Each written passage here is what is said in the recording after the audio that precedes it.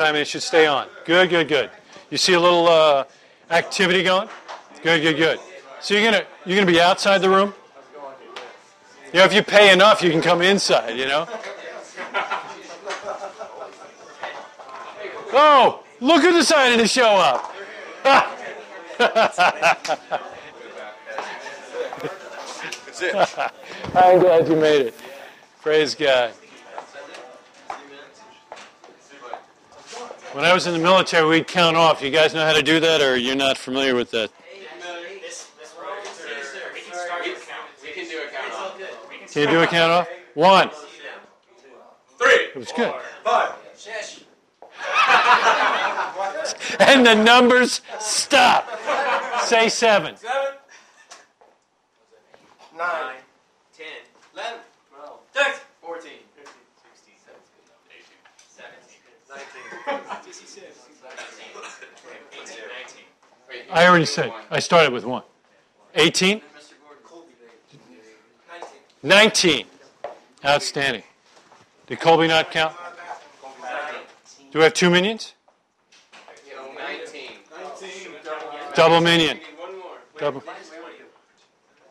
Shall we count again? Now that Shall we count again? stationary? Johnny, would you start us off? 1, 2, 3, 4, 5. Now you're 7. Yeah. 8, 9, 10, 12, 13, 14, 15. 16, 17. 18. 19. There's 1, There's another guy in the bathroom. Still got 20. That's right. For those of you listening from Gastonia, we have no idea how to count. May it be your will, Adonai, our God, that a mishap not come about through us. And may we not stumble in a matter of Torah and cause our colleagues to rejoice over us. And may we not say regarding something which is tameh that it is tahor, and not regarding something which is tahor that it is tameh. And may our colleagues not stumble in a matter of Torah, and we rejoice over them. For Adonai grants wisdom. From his mouth come knowledge and understanding of God. Unveil our eyes that we may perceive wonders from your Torah. Amen.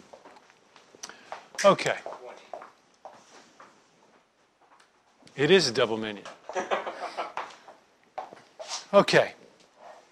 Is everybody comfortable? I want you to be comfortable. If you fall asleep, I'll make fun of you. Are you comfortable? Good. Do I hear sounds? On the phone again? Yeah.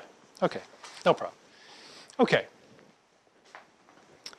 Tonight I want to rock your boat. I know it's shocking that I would actually try to do something like that.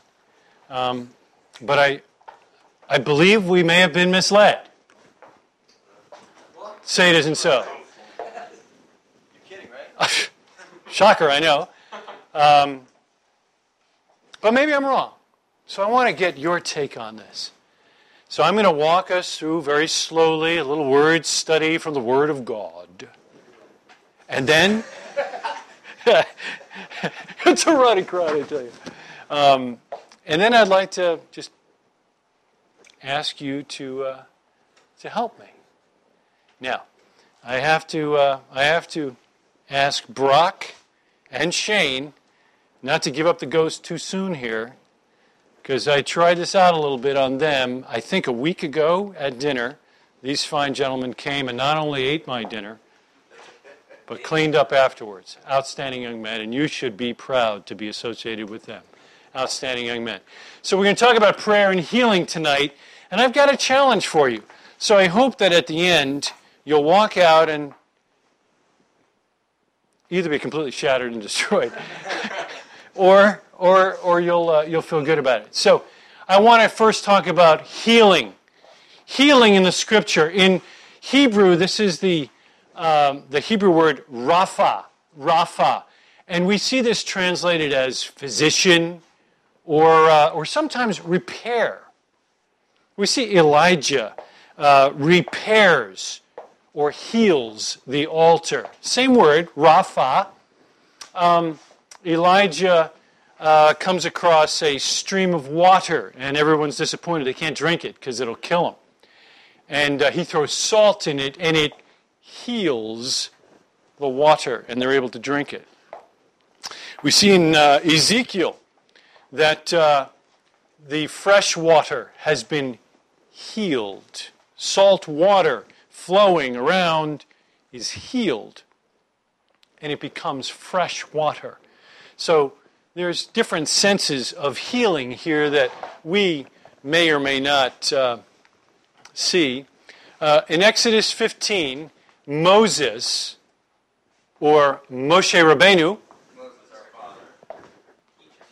Moses our teacher, Abraham Avinu, yeah, Abraham our teacher, no, yeah, okay, Abraham our father, right. So he calls him Adonai Rophe, right? Ani Adonai Rofecha, Adonai, our healer. And I want you to remember that. If you're going to make a note of something, you want to make a note of that. God is our healer. Right off the top, do you think that has to do with physical sickness, necessarily? In context, that's about physical sickness, right? I'm sorry? In the context of that? Yes. Okay? So, a physical healing, not necessarily a spiritual healing. Is he our spiritual healer? Do we have a sickness that leads unto death? Are we born with a spiritual malady that needs to be satisfied only by God himself? Sure. So, we continue. In Leviticus, all those scabs and boils and things that we read about, and the priest has to see, does it have a white hair in the middle? And did it go away overnight and come back in the morning and this and that? All of that. Yeah, it's Rapha all over the place, right? If this happens, then he's healed. If this doesn't happen, then he's not healed. It's all about healing. So Leviticus is throughout. This is great. Malachi, chapter 4 and verse 2, or if you have an English Bible, chapter 3, I beg your pardon, a Hebrew Bible, chapter 3 and verse 20. For you who fear my name, the Son of Righteousness shall rise with healing in its wings. Why is this verse important to us? Who knew this verse? The lady, the woman who had the issue of blood for 12 years and had suffered under the hands of the physicians. Yes, she knew that Messiah had healing in his wings. She took that to mean the edge of his garment. If I can only touch the hem of his garment, I will be healed. And of course, she was. And Marpe is a derivative, the same root as Rapha. He's got healing in the wings. Okay, so we're good on Rapha? That's the Hebrew. Good? Yeah? This is the interactive portion of our program. Yes? Okay, good. All right. So, when the righteous cry, they cry out for help, Adonai hears and delivers them out of all their troubles, Psalm 34. And we see this throughout the Scriptures. Moses, for example, cries out to God when Miriam is stricken with leprosy. Why was she struck with leprosy? Or tzara'at? For Lashon Hara. She had evil speech. She spoke against Moses, God's prophet, and God struck her with leprosy. Moses immediately cries out, please heal her. And he does. But she still got to spend the 7 days outside the camp. Of course, they stopped. They slowed down so that she could run alongside the station wagon and jump in when she was done. But this is a regular deal. We see people crying out to the Lord on a regular basis. This is not the word for heal. He did not say, Lord, heal her. He cried out. Tza'ak. Different word. That will be on the quiz at the end. Quiz. Thinking about the note there with Moshe praying for Miriam reminds me of Abraham praying for Abimelech.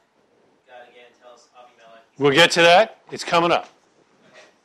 And I will withhold. It does not say he prayed. He cried out. Prayer is a different word. We're going to look at that. He cried out. My only thought was just that it's interesting that Abimelech can't do it himself. We're going to do Avimelech in a minute. Stay on that. Let's go to the Greek first. Yaomai Same word used by the Septuagint for nearly every one of the Rapha words that we just looked at in the Tanakh. You know all of these. This is the master healing people, the centurion's servant. You remember this guy? No, you don't have to come to my house. You just say the word. Why? I've never seen faith like that in all of Israel. It was great. The Canaanite woman, she's the one who described herself as a dog, right? I need you to heal my daughter. Please, heal my daughter. What do I have to do with you? Even the dogs get to lick up the crumbs. Remember that woman? That's it. He healed her daughter. The woman with the blood flow we already talked about. The man whose son had a demon. The master comes down from the Mount of Transfiguration.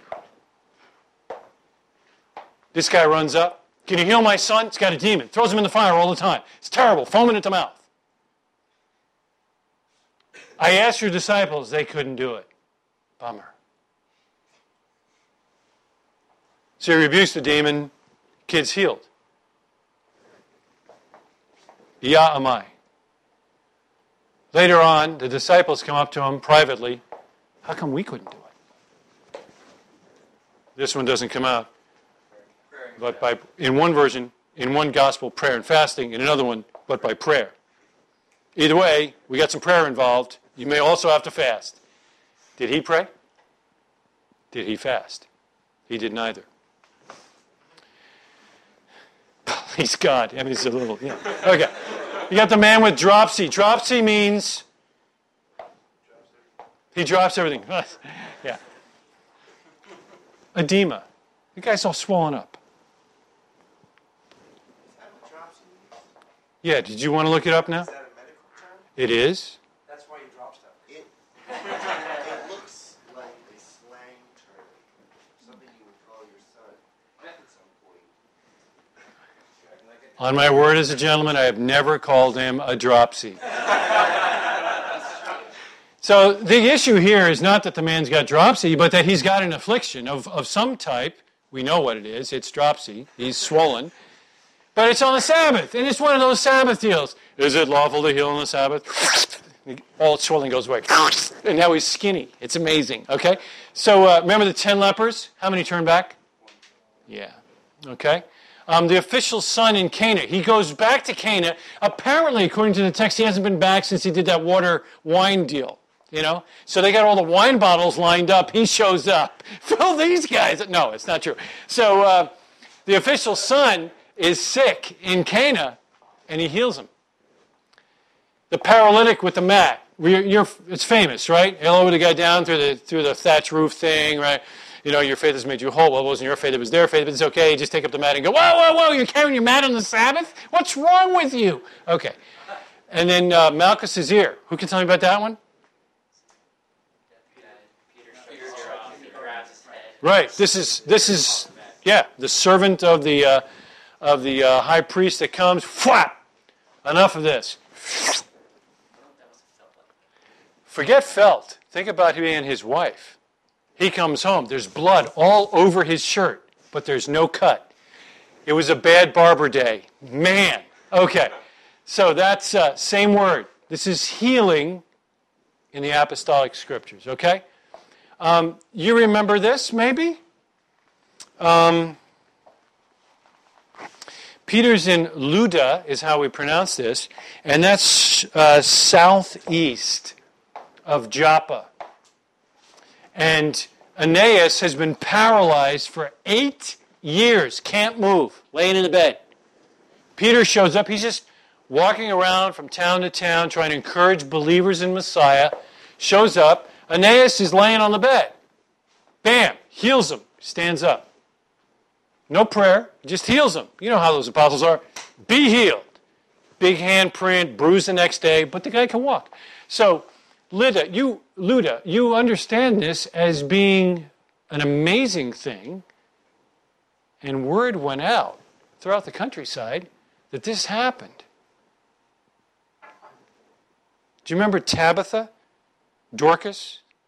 He raised her from the dead. They called from Joppa, remember? It's just real close.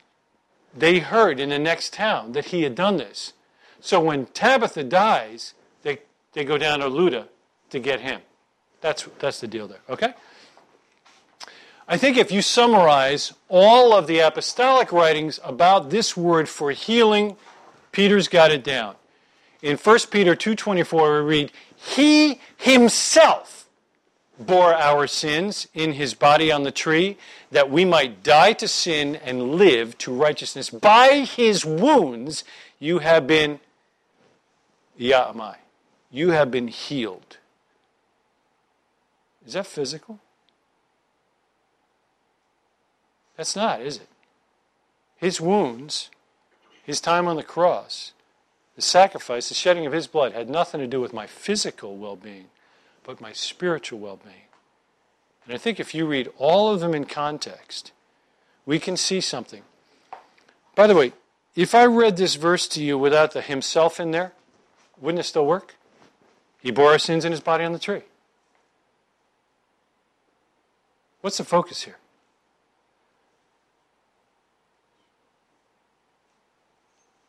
Is the focus the tree? No, it's Yeshua.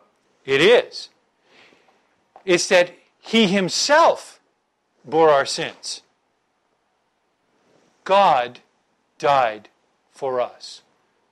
He took it upon himself. What did Isaiah say? How did he put it? By his stripes we are Again, how did he do it? Isaiah again. That's good. 53. Give me another one. Wounded for our transgressions. Come, let us reason together.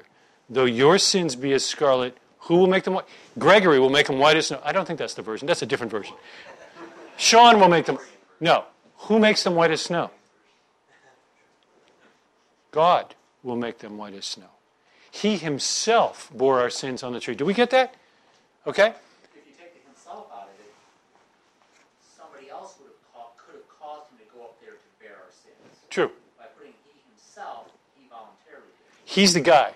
He is the one who chose to do it. God demands the payment and provides it by his great love. Okay? Are we cool? I think that's important. And I would venture to you now that most of the healing that we see in the scriptures is designed to point to this very summary. Great man of God, his name is John, forerunner to Messiah. He's spoken about in the prophets. He's going to make the path straight. He's going to set up the way. He's going to be the announcer. Behold, the Lamb of God. You ever wonder? He's in prison. He's about to, lose his head. Sends two guys to Yeshua. What does he ask him? Are you the one, or should we get a reservation at another table? I mean, what's up here? What's the response? I'm the one! That wasn't the response. What was the response? Look around! People are being healed! That is the messianic tone. That's how we know we're in the days of Messiah. People are being healed. Do you see that? It is. We're repairing what's been broken. He even used that kind of metaphor when he was arguing with them. Wait a minute, you just healed somebody on the Sabbath. Whoa.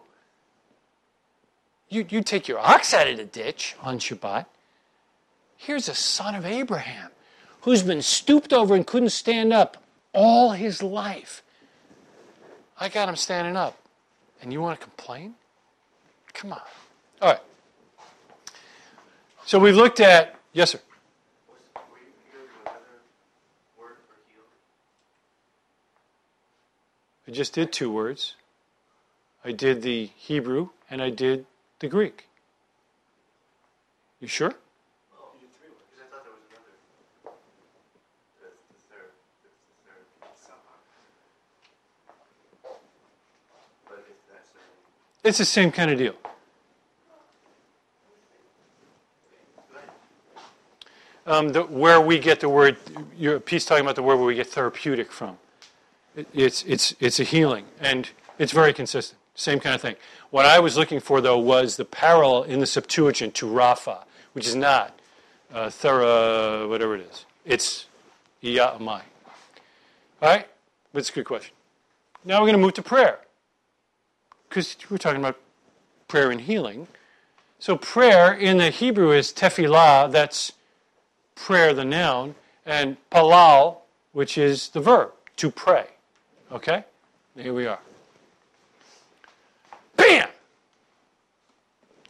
It means to intercede or to pray, and it is, in fact, prayer, right? I like this. Israel says to Joseph, this is Jacob saying to his son Joseph, I never expected to see your face. That's the word prayer. Isn't that cool? I never even thought to pray that I would see you. I just thought you were gone. Moses prayed these words. He prayed. The fire went out that was licking up on the outskirts of the community. The serpents fled, because the serpents were biting the people and they had to look on the bronze serpent. You remember that, right? And then Aaron, after the golden calf, Aaron actually lives.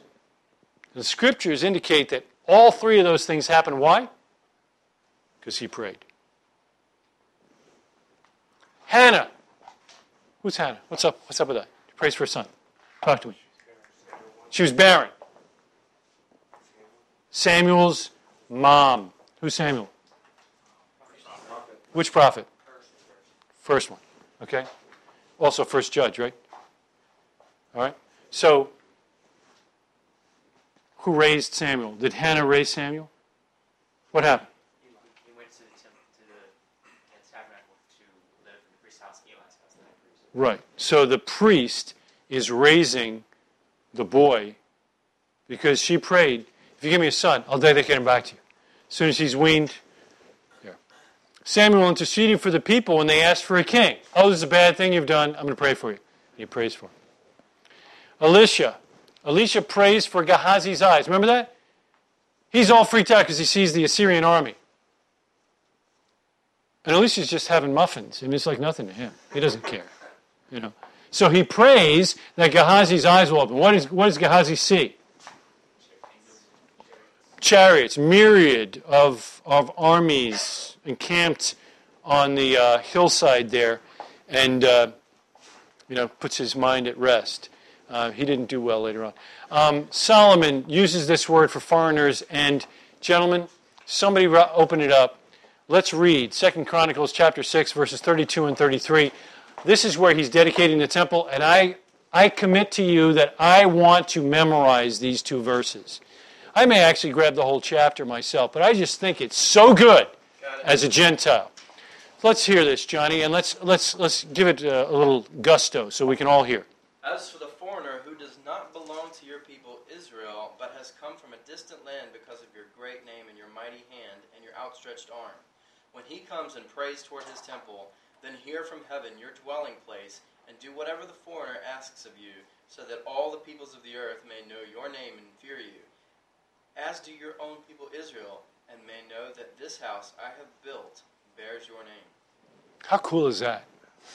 If you're a Gentile, man, that's top shelf. I would memorize that one. Ezra and Nehemiah both intercede for the people. They're praying, they recognize there's been sin, and they want God's favor, and they're interceding. It's this prayer here. Job's 3 friends, yeah. Eliphaz, head of the friends, 2 other guys. Eliphaz is told by God, I really don't like the way you're putting all this, and you're really dissing my man Job. So here's the deal. I'm ticked. That's all there is to it. I'm ticked. So my servant Job is going to pray for you. And if not, you've had it. He's told that Job would pray. What do you know about Job? What happened in the end? What kind of restoration? Better than ever. His fortunes were restored. When did it happen? as soon as he prayed for Eliphaz and the two jerks. I mean the two friends. It happened as soon as he prayed for those guys. Isn't it interesting, to your point about Abimelech, we'll get to in a minute, isn't it interesting that his fortunes were not restored until he chose to intercede for these guys? This is not the first time where we're told that someone else would pray for them. One thing I forgot, because where Beats and Jungers, she talks about this concept that, like, if you want something or you feel like you need something from God, that it's recommended that you actually work, certainly pray, and I think even go so far as to try and assist someone else in the same issue. Do you need a job? Have someone else get one. I like it. Is there something in the Siddur for prayer for healing where you offer up for somebody else? For someone else, yeah. There doesn't, it seems to be completely vacuous when it comes to praying for your own healing. But the sense is, well, why wouldn't you be praying for somebody else's spiritual and physical well-being? Exactly right. Which we don't do on Shabbat, right? Joseph's fortunes are restored. Daniel 9 is all about interceding. Daniel is praying for the people. And he's given this tremendous vision. Are we good on Palal? Sir? Hezekiah added about 15 years to his life. He did. It is the same word, but he doesn't pray for somebody else. He actually prays that God would remember his good works, his righteousness, and so forth. And he does, because he's been told, get your affairs in order. It's happening. You got a couple days at most, and you're on your way out. That kind of deal. He prays, and Isaiah is actually left. And Isaiah is told to turn around, go back. Tell him I heard his prayer. I'm going to work on this. But Jabez is the same word he uses to. I didn't look up Jabez. I've tried to avoid Jabez since the whole little book came out, but we can check that. And these guys here can do that with their stuff. I think that we as a community, as a people, as a Christian nation, if you will, we've just been raised. That's the deal. We've been raised and trained to pray. We've learned these verses. Matthew 21, whatever you ask in prayer, you will receive it if you have faith. It just makes you want to go out and buy some faith. I'm looking for more faith. Ask and you shall receive, John 16. And then, of course, the follow-on in James, you don't have because you didn't ask. Makes you want to just drop to your knees and start asking. Maserati. Yeah. So would you agree that this is the kind of culture that we've been raised in? I mean, we've seen all these people get healed. We've been doing all this praying. And we question our faith because of it. And if somebody doesn't get healed, exactly, John, we question. Yeah, you got a little bit of lack of faith there, because if you had enough faith, I think that guy'd be dancing around without those crutches. Yeah, what sin are you hiding? That's exactly right. I mean, if you confess your sins, he'll be gracious to forgive you. Well, that's the question. That's really the question. You would think,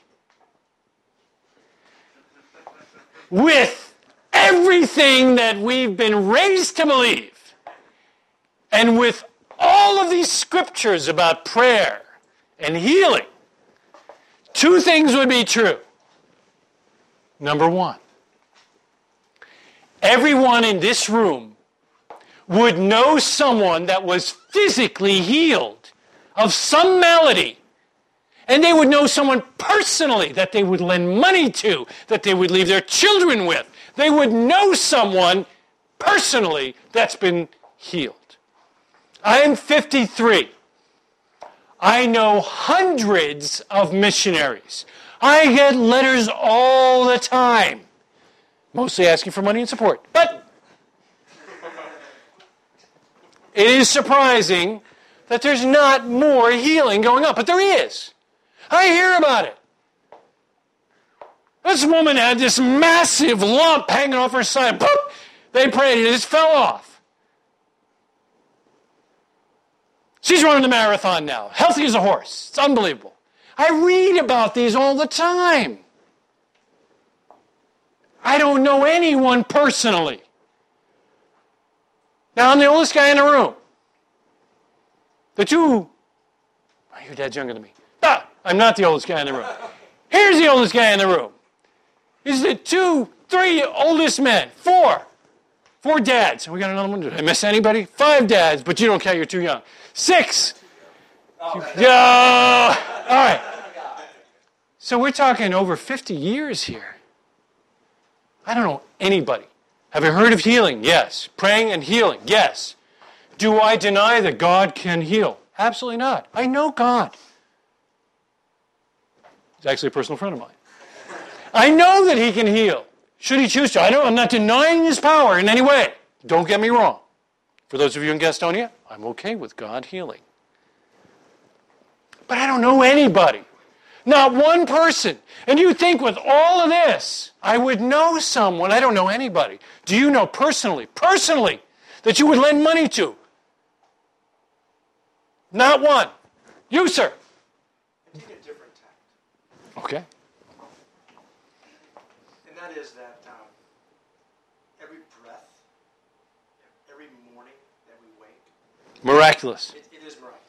And therefore, we would all die of the common cold if it weren't for God's intervention. Sean, I'm with you 100%. The sages say we shouldn't even open our eyes on the bed until we thank him for the very breath of life.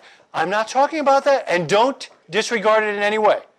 All I'm talking about is someone has a bona fide, all-American, this guy's going to die disease, and somebody prayed, who happened to be a Christian, not a Buddhist.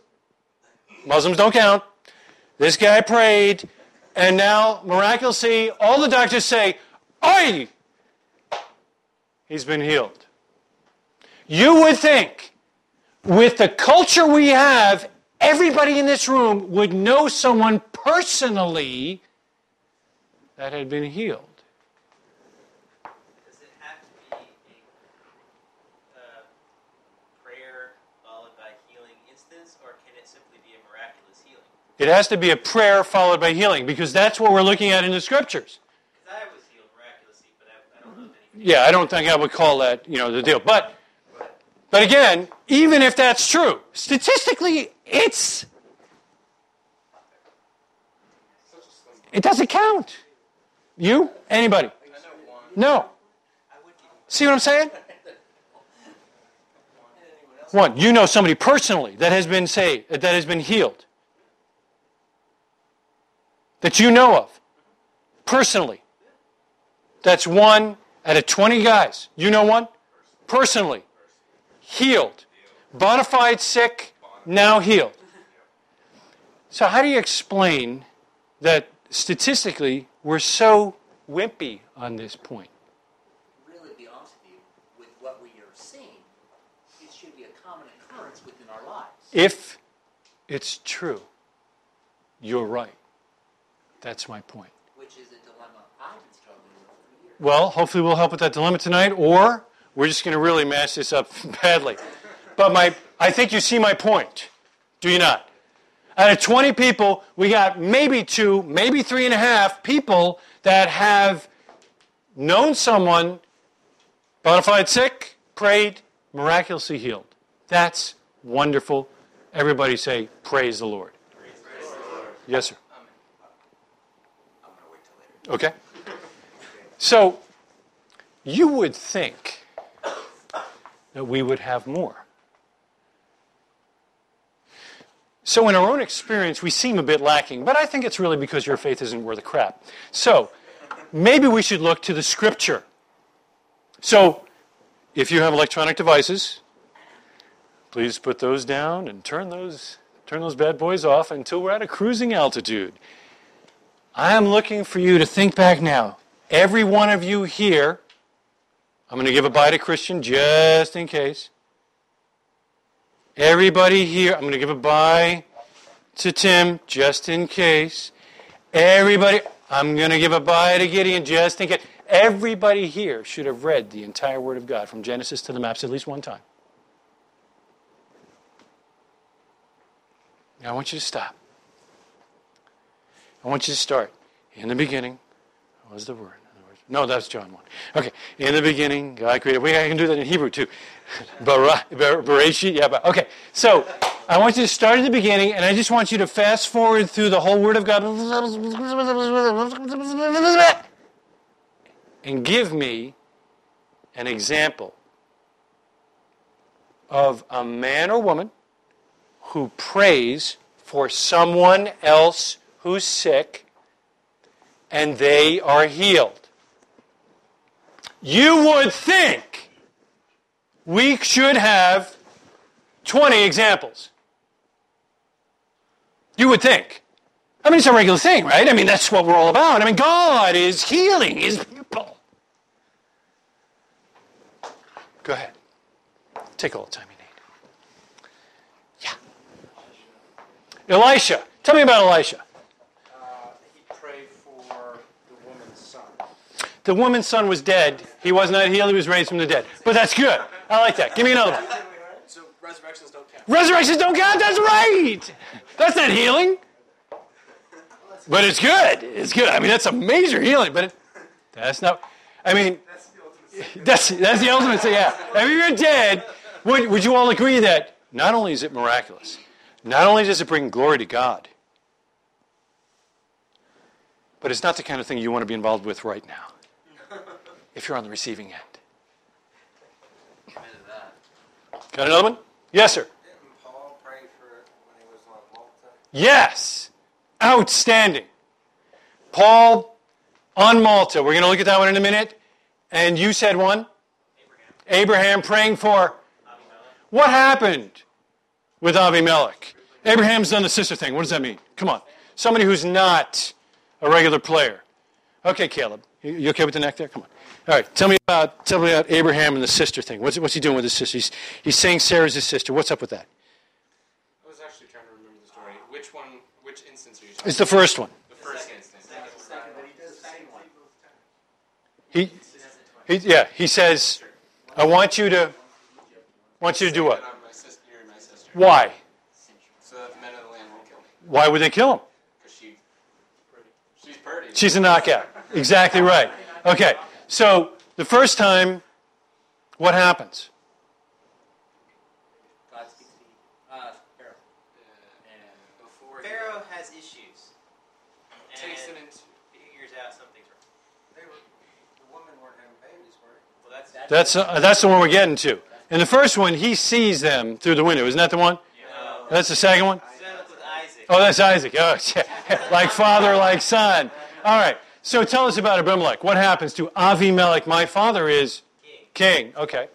Abimelech takes Sarah. God speaks to him in a vision and says, keep her up right now. Yeah. Wait. I haven't even touched her yet. Nothing happened. God says, I did this to keep you from doing something because if you touch her, you're going to die. Okay. Then he says, talk to Abraham. Give him back his wife. Tell him to pray for you. When he prays for you, you'll be healed. Now, why did he need to be healed? What happened to Avimelech and everybody in his household? Actually, that was one of them, one of the results. Every orifice of everybody was corked. Oh, yeah. So, if only the wombs were closed, You wouldn't have figured that out by that point. Avimelech wouldn't need to be prayed for. All the women would. But the scripture is clear that Avi wanted the prayer more than the women. Why is that? He had to go! That's exactly right! Ding, ding, ding, ding, ding! Yes! So, for our scripture examples, first one, Abraham prays for Avimelech and his household to be healed. This is the first verse in the entire Bible that has both the word for prayer and the word for healed. We have a man praying for someone else, and he's healed. So all of the orifices are opened, and and everybody in the whole palace goes, ah, okay. Now, you just who had the other one? Who was the other one?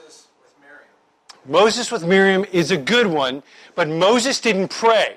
Tza'ak. He cried out to God. It doesn't say he prayed. I know, it's tough. But you had the other one. The other one. Now check this out. Paul prays on the island of Malta. So let me set this up. Okay? So they're on the ship, right? And there's a bad storm. And they're going to run the ship aground. And Paul says, whoa. Don't leave the ship. Everybody stay on the ship. We're going to crash, but everyone will get to shore alive. But you can't leave the ship. You got to have the full count. And they listened to him. And sure enough, shipwreck, where do they end up? On the island of Malta. And they all made it. It's a great story. But then while he's on the island of Malta, Publius' father is sick.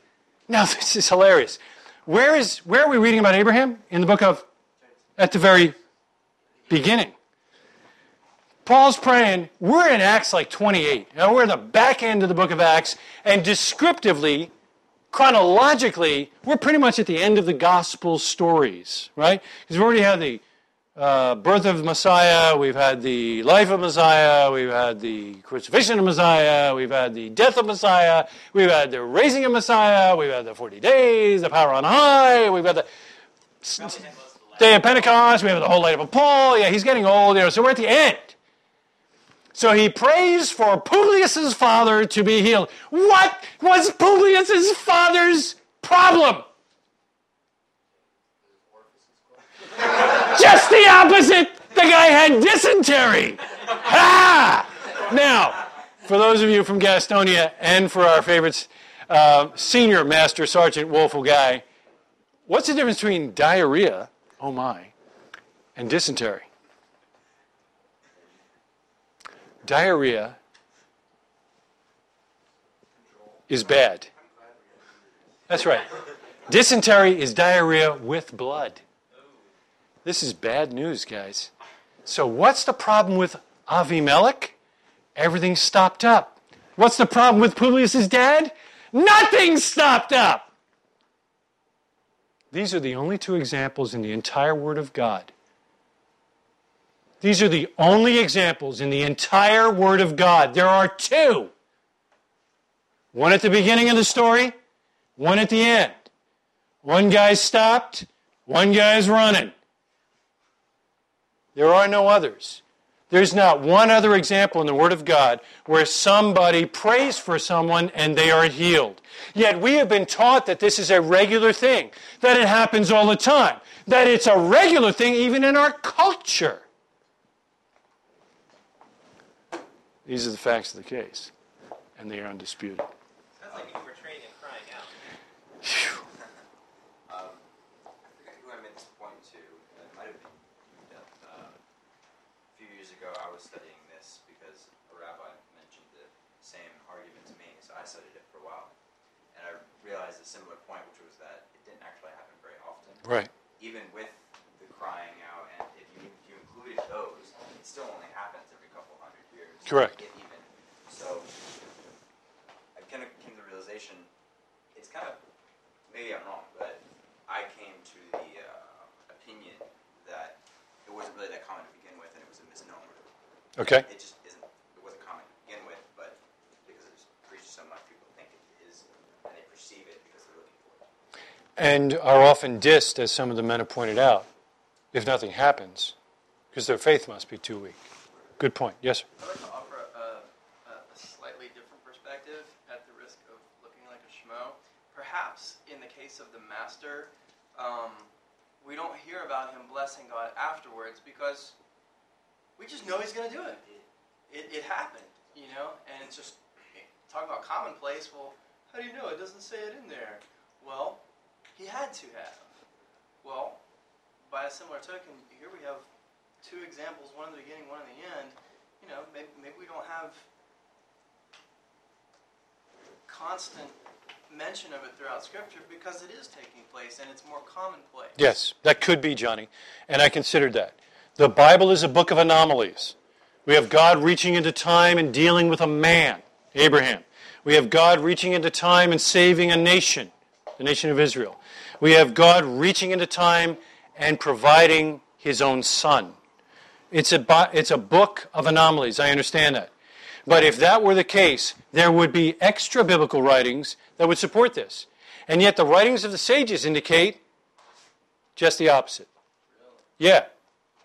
Healing is a very rare thing. In fact, what's actually promoted in the writings, especially in the Talmud, is suffering. This city did great. Always had rain. Why? Because this rabbi who lived there had a kidney stone. 7 years he had that kidney stone. He suffered like you wouldn't. His suffering made sure they had rain. That's it.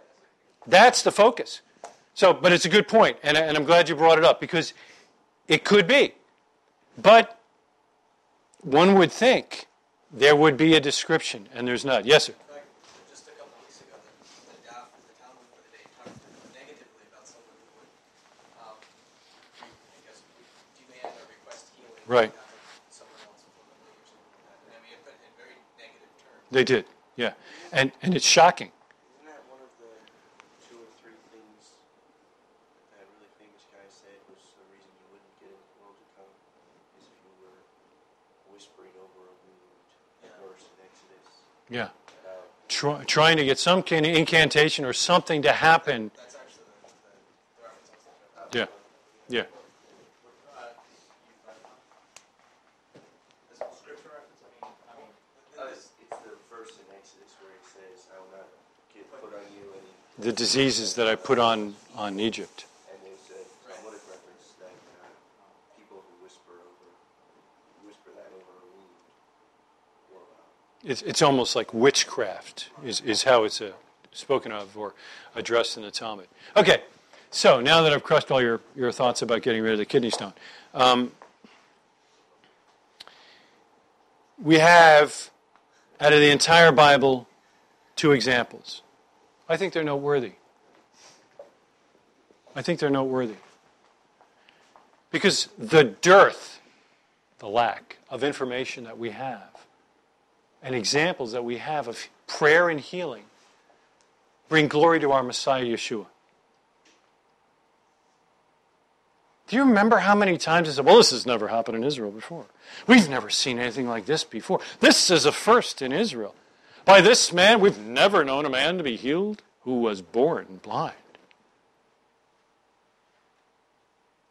Back to John. How do you know I'm the Messiah? Look around.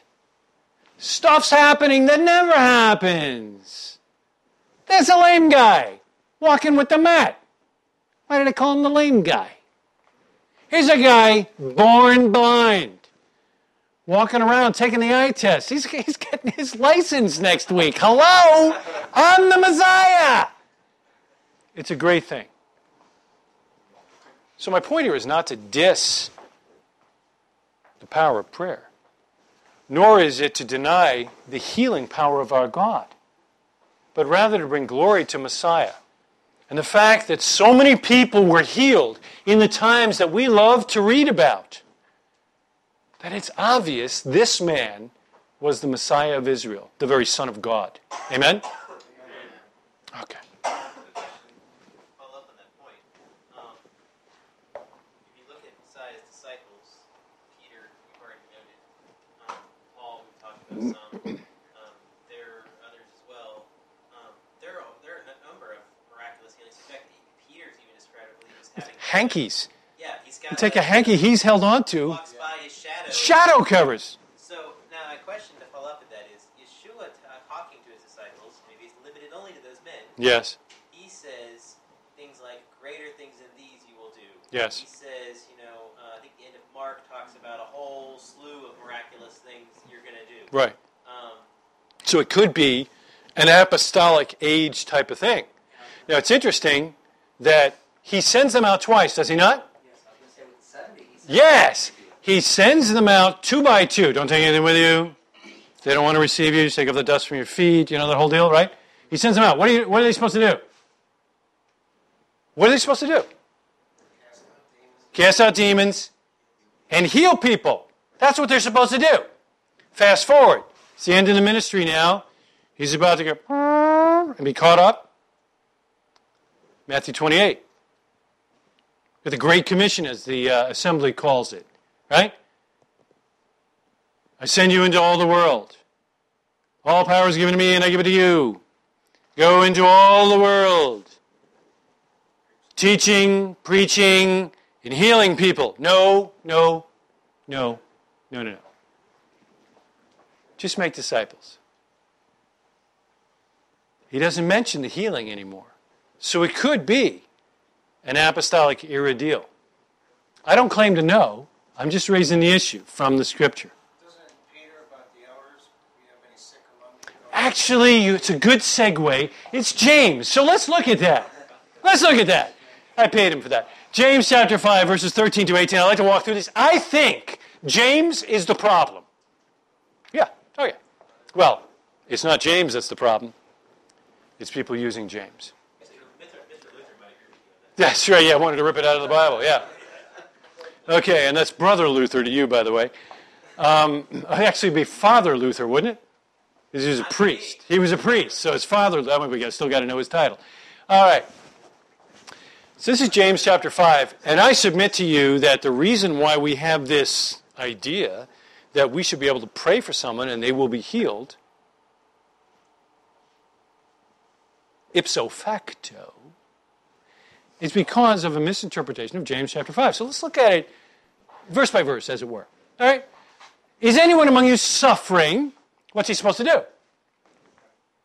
Let him pray. This is a cause and effect statement. Does everybody see that? If you're suffering, what are you supposed to do? Pray. Good. Is anyone cheerful? What's he supposed to do? Sing praise. By the way, this is the word for psalm right here. It's the word for psalms, okay? All right? Is anyone among you sick? What's he supposed to do? Let him pray. Oh no. He's not supposed to pray. He's supposed to call. He's to call for the elders of the assembly and let them pray over him. What happens? They're supposed to anoint him with oil in the name of Adonai. That's cool. That's great. That's wonderful. So, what's the end result? End result is he got paid for. He got prayed for. So, the prayer of faith will heal the guy. That's not what it says.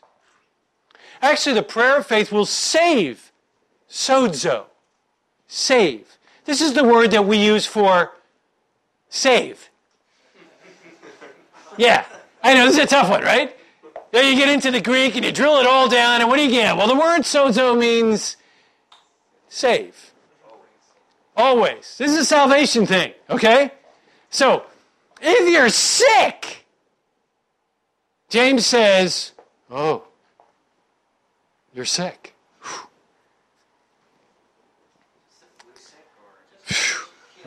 Is this a sickness unto death, a sickness unto chastisement, or a sickness unto the glory of God?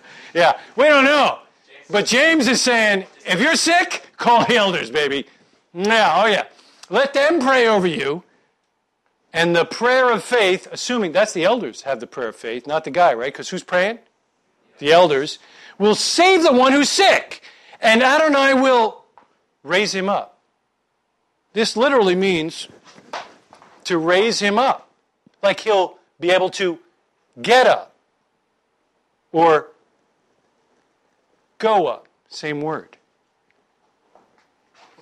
Remember when the Master did the Aaronic benediction on the Mount of Olives? And he was lifted up while he was praying. And they were looking down because they didn't want to look at him while, a little Klingon ray come out of his fingers, right? So they're looking down at his feet. And his feet are lifted up off the ground. It's the same word. Okay? So, if he has, this is a guy who's sick, right? If he has committed sins, are we talking about health? Have we got anything about health yet? No. If he's committed sins, he'll be forgiven. Therefore, if you're sick, call some elders so that you can be healed. No. Therefore, confess your sins to one another and pray for one another that you may be healed. Now, do you think that heal is physical or spiritual? Remember, this word healed is used by Elijah to heal the spring so it's no longer death-ridden. He heals the altar so that it can function the way it was intended. Ezekiel says that the salt waters will be healed and now can produce life because they're fresh water. I don't think that you can take that as a physical healing, or you're blowing away all the context of this stuff about that. Here's my last point to this point. If this had anything to do with being healed physically, then surely he would give us an example that has to do with that. So what's the example he gives us? Elijah. Now, he's a guy just like us. Right? The prayer of the righteous person has great power. Elijah was a man of a nature like ours, and he prayed fervently that this guy with palsy would be able to stand up. No, that's not what it says. He prayed fervently that it might not rain. And for 3 years and 6 months, it did not rain on the earth. And then he prayed again. And heaven gave rain, and the earth bore its fruit. I submit to you that I'm surprised that the guy who's sick shouldn't pray for himself. I am surprised that the guy who's calling the elders needs to confess his sins. He needs to be anointed with oil, which was a common medical type practice, but, if you got a busted finger, the oil's not going to do much. But I'm curious that this word, sozo, save, is here. I would have been okay with it if healed was up here and saved was down there. And the prayer of faith will heal the one who is sick. That makes more sense. And Adonai will raise him up, like from the sick bed. And if he's committed sins, he'll be forgiven. Therefore, confess your sins to one another and pray for one another that you may be saved. It works if you flip it. If you want to believe that. Yeah. But if you do it that way, the way it's written, it's sort of different. I got you. He's first. Go. One, just speculating here. That's what we're doing. Kill it if you want to, but the discussion here, call elders to the assembly, pray for him, anointing him with oil. We've got sins. Honestly, my first thought is zarat, leprosy. Right. It's just like that. The leper has to call for a priest. Yep. The priest comes to meet him. Yep. The priest checks him out. Because the guy can't go to the priest. The guy can't go to the priest. The priest will come to him. Right. Tradition holds that you only get leprosy for certain sins, specifically Lashon Hara and a couple others. And God's doing that to you specifically. To cause you to repent. Right. You are excluded from the community, which is effectively the equivalent of dying. Right. It certainly would be. Which is why Moses was so concerned. Yeah, in fact, Aaron says it's like being stillborn. Yeah. Then on top of all of that, when you wrap the whole thing up, when the person is healed, they are anointed by the priest as part of the ceremony to say this guy's no longer a leper. Exactly right. So this is just interesting, the parallels there, and not to say that it's only leprosy, but it's intriguing that it would line up so closely with essentially a supernatural illness directly linked to sin that is only healed supernaturally. And to his point, excellent. To his point, the salvation, the sozo word now fits. Because while you have tzara'at, where are you? You are outside. You're outside the camp. You are not. You are cut off from the people of promise. It is as if you were dead. And you need some type of salvific arm. You, then you, then you. Was it you or you? And then after him. Okay, 19, 17, 21. Also somewhat speculation, but I don't know if it's safe to say or not, but back when, before there was there's nice hospitals down the road, didn't sickness kill most people? There was a high mortality rate. So wouldn't it be safe to say, well, not safe, but common to say if you knew someone was going to die, wouldn't it be... Just make your peace with God. I'm with you. By the way, to Joshua's point, if he's right, which is the same sense that I saw in it. Does this have anything to do with praying for a guy who's got a kidney stone? That's taking this in a different context.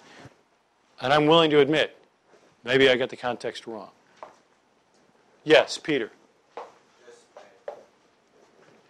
Speak up, son, I can't hear you. It wouldn't make sense if it actually meant sick, because he just said you're suffering, and pray, which is sort of Yeah. assumed in sick. I can't breathe, my nose is stuffed up, my chest, the whole Vicks thing, I'm suffering. Yeah, now, as opposed to cheerful or sick. Yes, sir. There's an interesting one.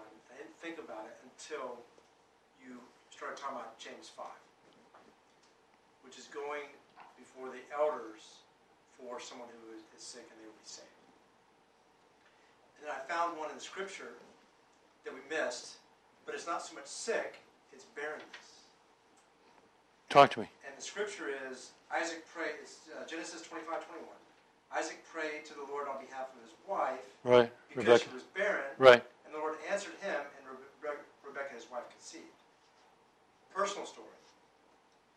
We had 6 beautiful kids. 7. No, I'm sorry. wait for it.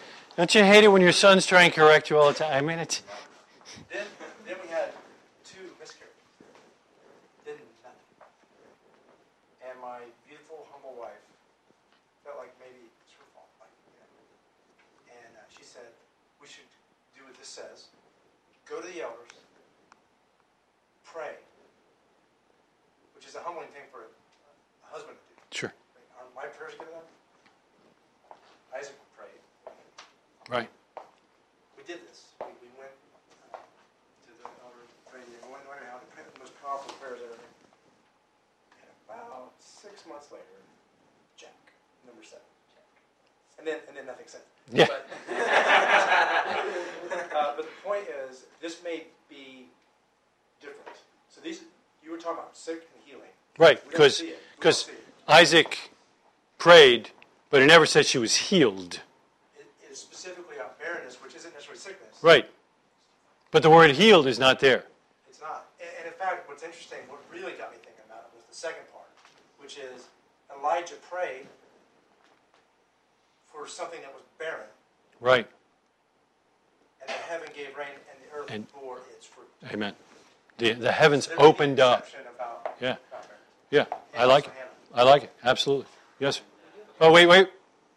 I jumped you. And to his exact point, the verse I was thinking of was also 1 Chronicles 7, or 2 Chronicles 7, where Solomon says, God is speaking to Solomon, if my people who are called by my name humble themselves and pray and seek my face, I will hear their land. and I will hear from heaven and forgive their sin and heal their land. Yes. Well, I really tried not to put that one in here because I didn't want to do the bumper sticker deal.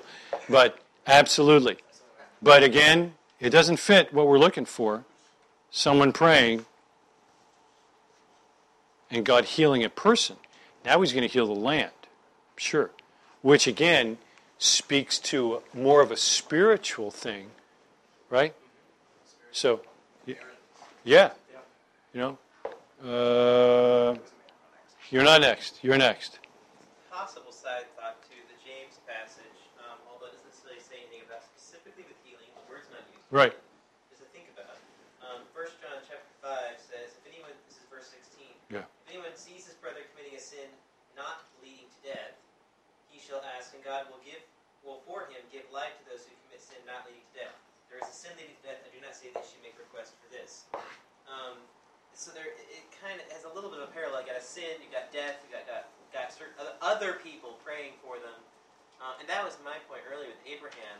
I find it intriguing, and just like here in James, that Abimelech doesn't pray for himself. God Right. doesn't say, "Okay, you repented, you gave up Sarah, pray and I'll heal you." In fact, the opposite occurs. He says, "Ask that guy to pray for you," and God says, "Why? That man's a prophet." Exactly. And I see a great parallel with Job. Yeah. I'm ticked at you, Avimelech. I'm ticked at you, Eliphaz. This guy's going to pray for you. Prayer of the wicked is an abomination. Right. Well, and that's why Elijah's mentioned here. Yeah. This is a righteous man. That's right. Praying. Yeah. Good. And he prayed for barrenness and then also for rain. I think Greg was next. I think Shane was next, and then Greg. Don't have to. It's my choice. Speak. I just find it interesting.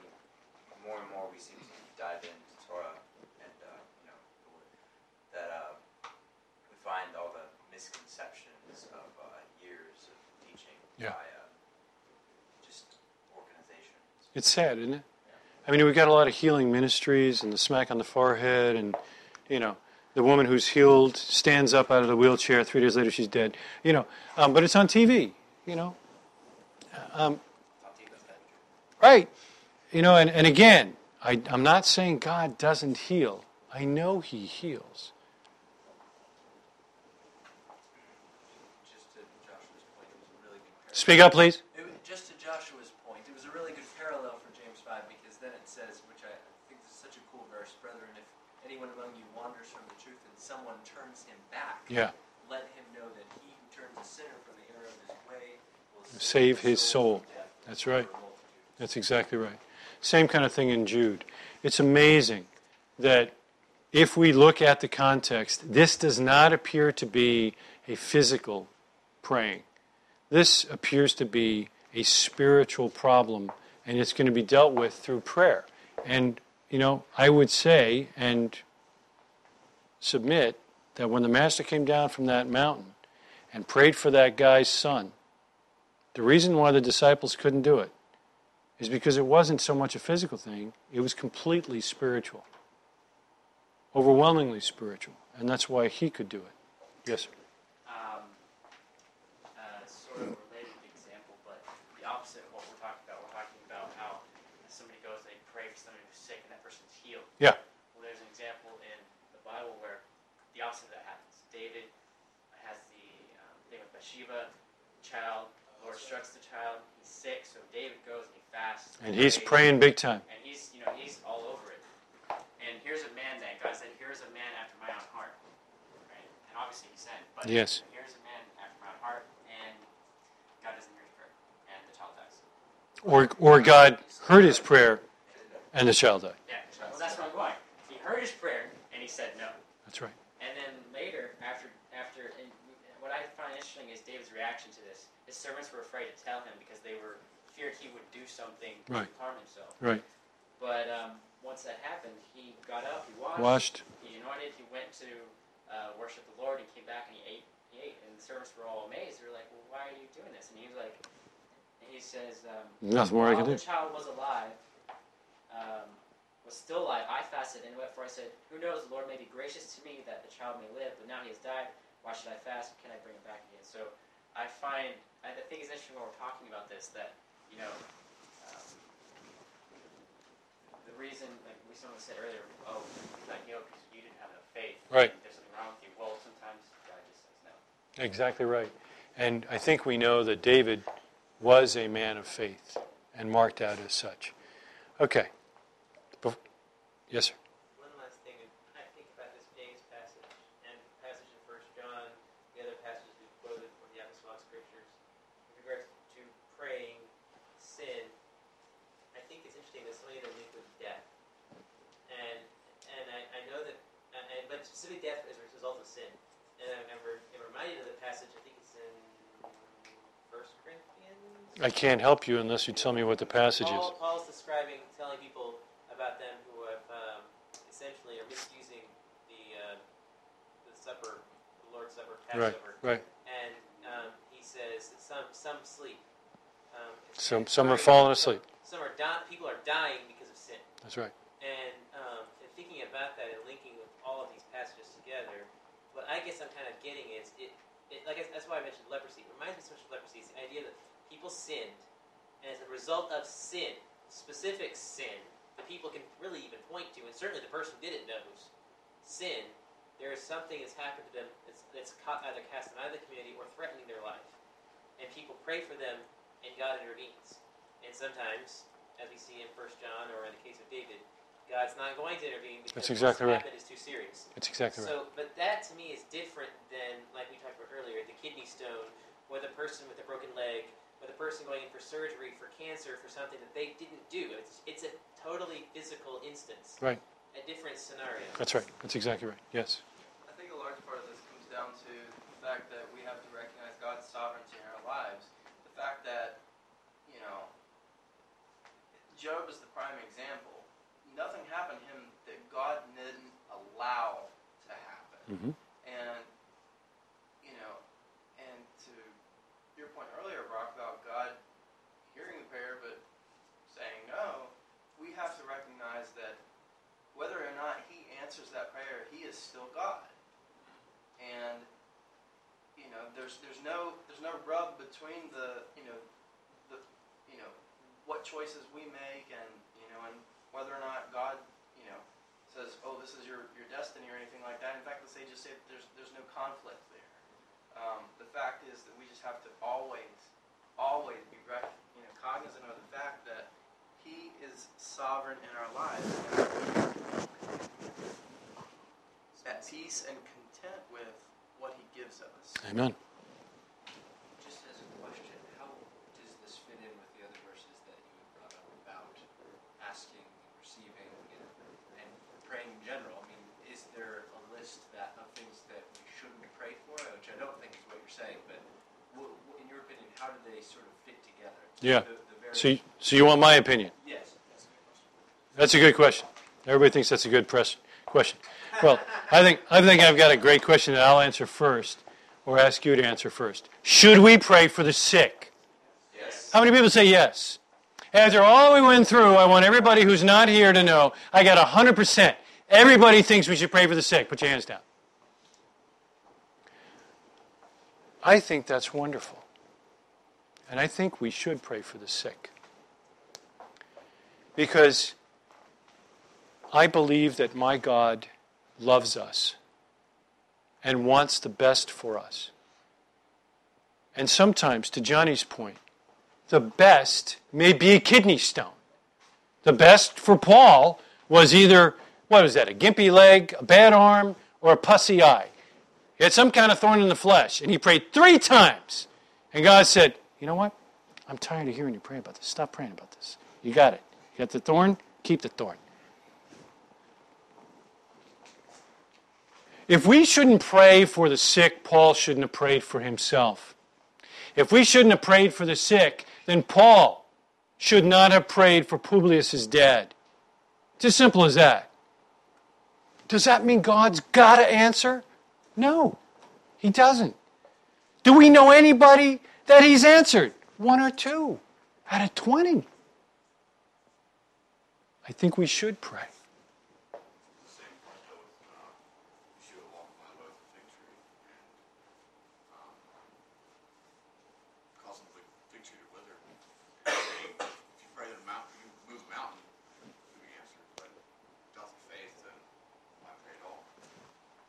So if you... That's probably the point of what we're looking at is not that He doesn't answer. He makes use of answer. But if you don't have faith to pray, then why pray at all? I like that. I would go so far as to put it this way. I noticed there was a big difference in the Scriptures where someone cried out to God. And you know that word, tza'ak, actually means to cry. I mean, literally, the tears is the deal. Now, it also means to cry out like you would think. The British are coming! The British are coming! That's crying out. But not crying out with so much fervor that you're brought to tears. So I would say that if you're going to take the time to pray for someone who is sick, you need to have the faith that God can choose to heal the person. But after my study, I'm starting to believe that if you're not willing to cry out, if you don't want it bad enough, I just don't know if God's going to respond. Because we have several points where God says, I've heard your cry. Several times. I've heard your cry, and I will reach down from heaven, and I will move, and I will do something. He heard the cry of his children in Egypt. He heard Moses' cry. This cry is important. And I think that we would be wiser men if we grabbed onto a cause for which we believe, for which we have faith, and we would cry out. And I think that there's power in men crying out in a group. I had 2 men here and then 1 there. Yes, sir. Quickly, 2 things. One of them is that if there's any group that knows that prayer and faith need to be followed by actions, this is one of them. And the same thing with asking for healing should be accompanied with providing health, providing nutrition, providing doctor, whatnot, what have you, to whoever needs it. I think that's awesome. That's a good point. And I think that we have a king of Israel, I believe it was Asa, who was rebuked by the Lord because he sought the physicians before he sought God. He looked for a healing from people before he sought healing from God. I think that's a good bellwether for us. Yeah. God prays its healing, and God uses physicians to do things. Exactly right. So I was hoping you'd speak up. You're probably the only charismatic in the group. Yes, touch me, brother, touch me. We won't be in touch. That's right. Whack! No, I think it's vitally important for us to understand the expectations that we should have as a result of going through this practice of prayer. God is sovereign, and you were making the point before, but we don't torment the elect into thinking they have no faith or God is not. I mean, even denying their faith. If they're taught and preached that God's a healing God, and then He's not healing them. And Then who's got to be the problem? What's up? What's up with this God that you have? Yeah, exactly right. But you're not going to cry out unless you truly need it. Yeah, and I bring that up for a reason. This is all set up. You would expect that from me, right? You all agree that we should pray for the sick. You all see the value in crying out to God with enthusiasm. The passage we had here with Elijah was prefaced with a description of the man of God praying. And it said the fervent prayer of the righteous man is effectual or has great power while it's working. So, we have a class project. This Shabbat, we will have a guest with us who has fellowshiped with us before. His name is Roger. He's a little bit older than me. Believe it or not, he's a little bit older than Joe. Yeah. And he's got a spot on his lung that is cancerous. No, he's got a spot on his kidney, which is cancerous. And it's a little smaller than a tennis ball. And he's in the throes now of figuring out, give up half a kidney, 4 hours of surgery. Give up the whole kidney, 2 hours of surgery. But they can't do the surgery until they deal with the spot on his lung, which he's going to see the doctor about for a CAT scan or an MRI or something this Thursday.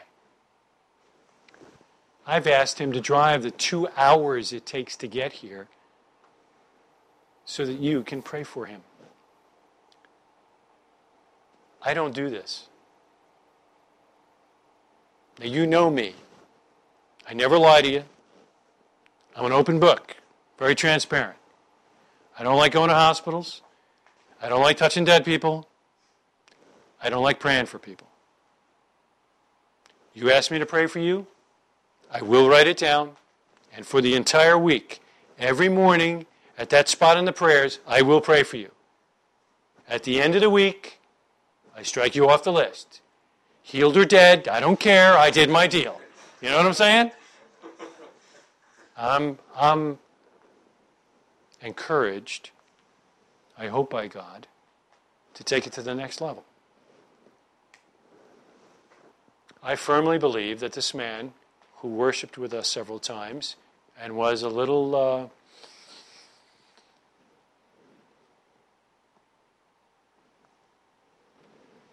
in disagreement with the rabbinic focus of our community from time to time, especially with the non-Karaite perspective with which we take. So he decided that this probably wasn't for him. He has seen some value in some of the rabbis' writings, has bought a siddur at Talit, and is praying. Coming close to death sometimes does that. But I see this as an absolute rebuke to me and an opportunity for me to step up. On Shabbat in this room, we will pray for that man. And as much as it makes me feel weird being a Methodist, I'm going to put my hands on this guy. And I'm going to cry out to the Lord. And if you think that's funny, don't pray with me. I'm not quite there yet. But if you want to anoint him, that'll work. He's going to anoint him. I have plenty of olive oil. Italian Hope. So I just wanted you to know what's coming up. So when that comes up, before we start our portion discussion, we're going to pray for this guy. Now, there's 20 guys here. Some of you aren't going to be here for the portion discussion. I understand that. But we're still going to have a lot of people here. We're going to have a lot of men here. And if I remember what I just read, it's the effective or fervent prayer of a righteous man, of a tzaddik. And I wonder where I might find a few of those guys. Well, here you are. So the gauntlet's laid down. If you want to pray with me, let's see what God will do. Like you said, he may choose not to heal. There may be some sin there, and he refuses. We don't know. I don't think we can know. I'll ask him. He's coming here for dinner on Friday evening. I'm going to ask him to confess his sins. He's got anything he wants to share? Praise God. But that's my plan, and I'm sticking to it. I may be the only Yozo up there, but I'm willing to do that. Did you watch that video I sent you? Not yet. It was about healing. And the reason I sent it. Shocker. But it's well, because we didn't touch any on the oft-repeated gift of healing. Right. Gift of the Spirit. Yes. But to your point about like fervency and crying out and even crying, Piper had some interesting things to say just about 1 Corinthians 13, because that's right about spiritual gifts and stuff. Right. And how the whole point of it is love. And that's what I see now with the healing is that, like those healing ministries and stuff, where you just like healing somebody. They don't even know the guy. Right. And I think what we should yearn for is more love. Because if you really love the guy, then You would cry out. right, you're horrified that he has a spot on his kidney. And that's what Moses did when Miriam was stricken. So he's crying like a baby because his sister has leprosy. Right. And so God hears him. I think that's what I'm seeing now is like this like relational community. Yeah. type. Yeah. This is our family. But if you're not feeling it, then it's like, well, why are you praying for it? All right, so you want me to get up at 1 and say I'm not feeling the love. If you're not feeling the love, it's like, I don't know. It just seems like if there's not love there, it goes back to the Corinthians 13. It's like You're just making noise. I'm just making noise. Okay, to your point, we'll pray at the end of the portion discussion so that everybody gets a chance to get to know.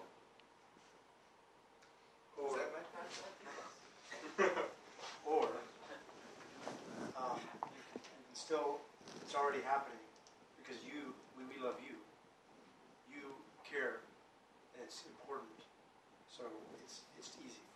us, because of you, to love this man.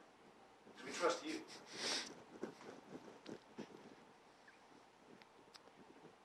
I know Roger. I spent a week with him camping during this last Sukkot. And anybody in this room, if you would spend some time with him, you would like him. He loves the Lord. He loves Torah. He's a good man. He's fun to be around. And he's kind of quiet, but he has a dry sense of humor. I mean, you would enjoy his company.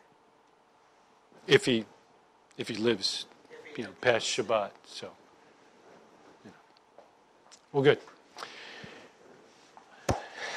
I want to thank you for indulging me.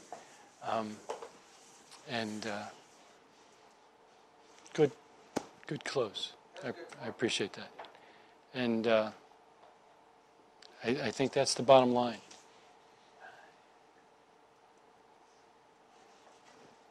We say we love one another. But to your point earlier, our faith is marked by action. I have tried as best I could to make each one of you feel welcome and loved in my home. And I open my home on Tuesday nights, not because all of you smell good, not because all of you look good, not because you bring wine, and many of you do, and that's a great, wonderful thing. Because I truly do love each one of you, and I care about your walk. And I want you to grow in Messiah, and I want you to change the world. And if you want to do that, if that's your heart, then we need to soften our hearts. I think as believers, I've heard that we tend to be soft-headed and hard-hearted. We can't give a good argument for our faith, and we don't love one another. And we need to flip that around, and you've got an opportunity to be hard-headed and stand against the wiles of the devil and tear down these fortresses that are stood up against us and be soft-hearted and love one another. I'm done preaching at you. I appreciate you sitting there. God bless you.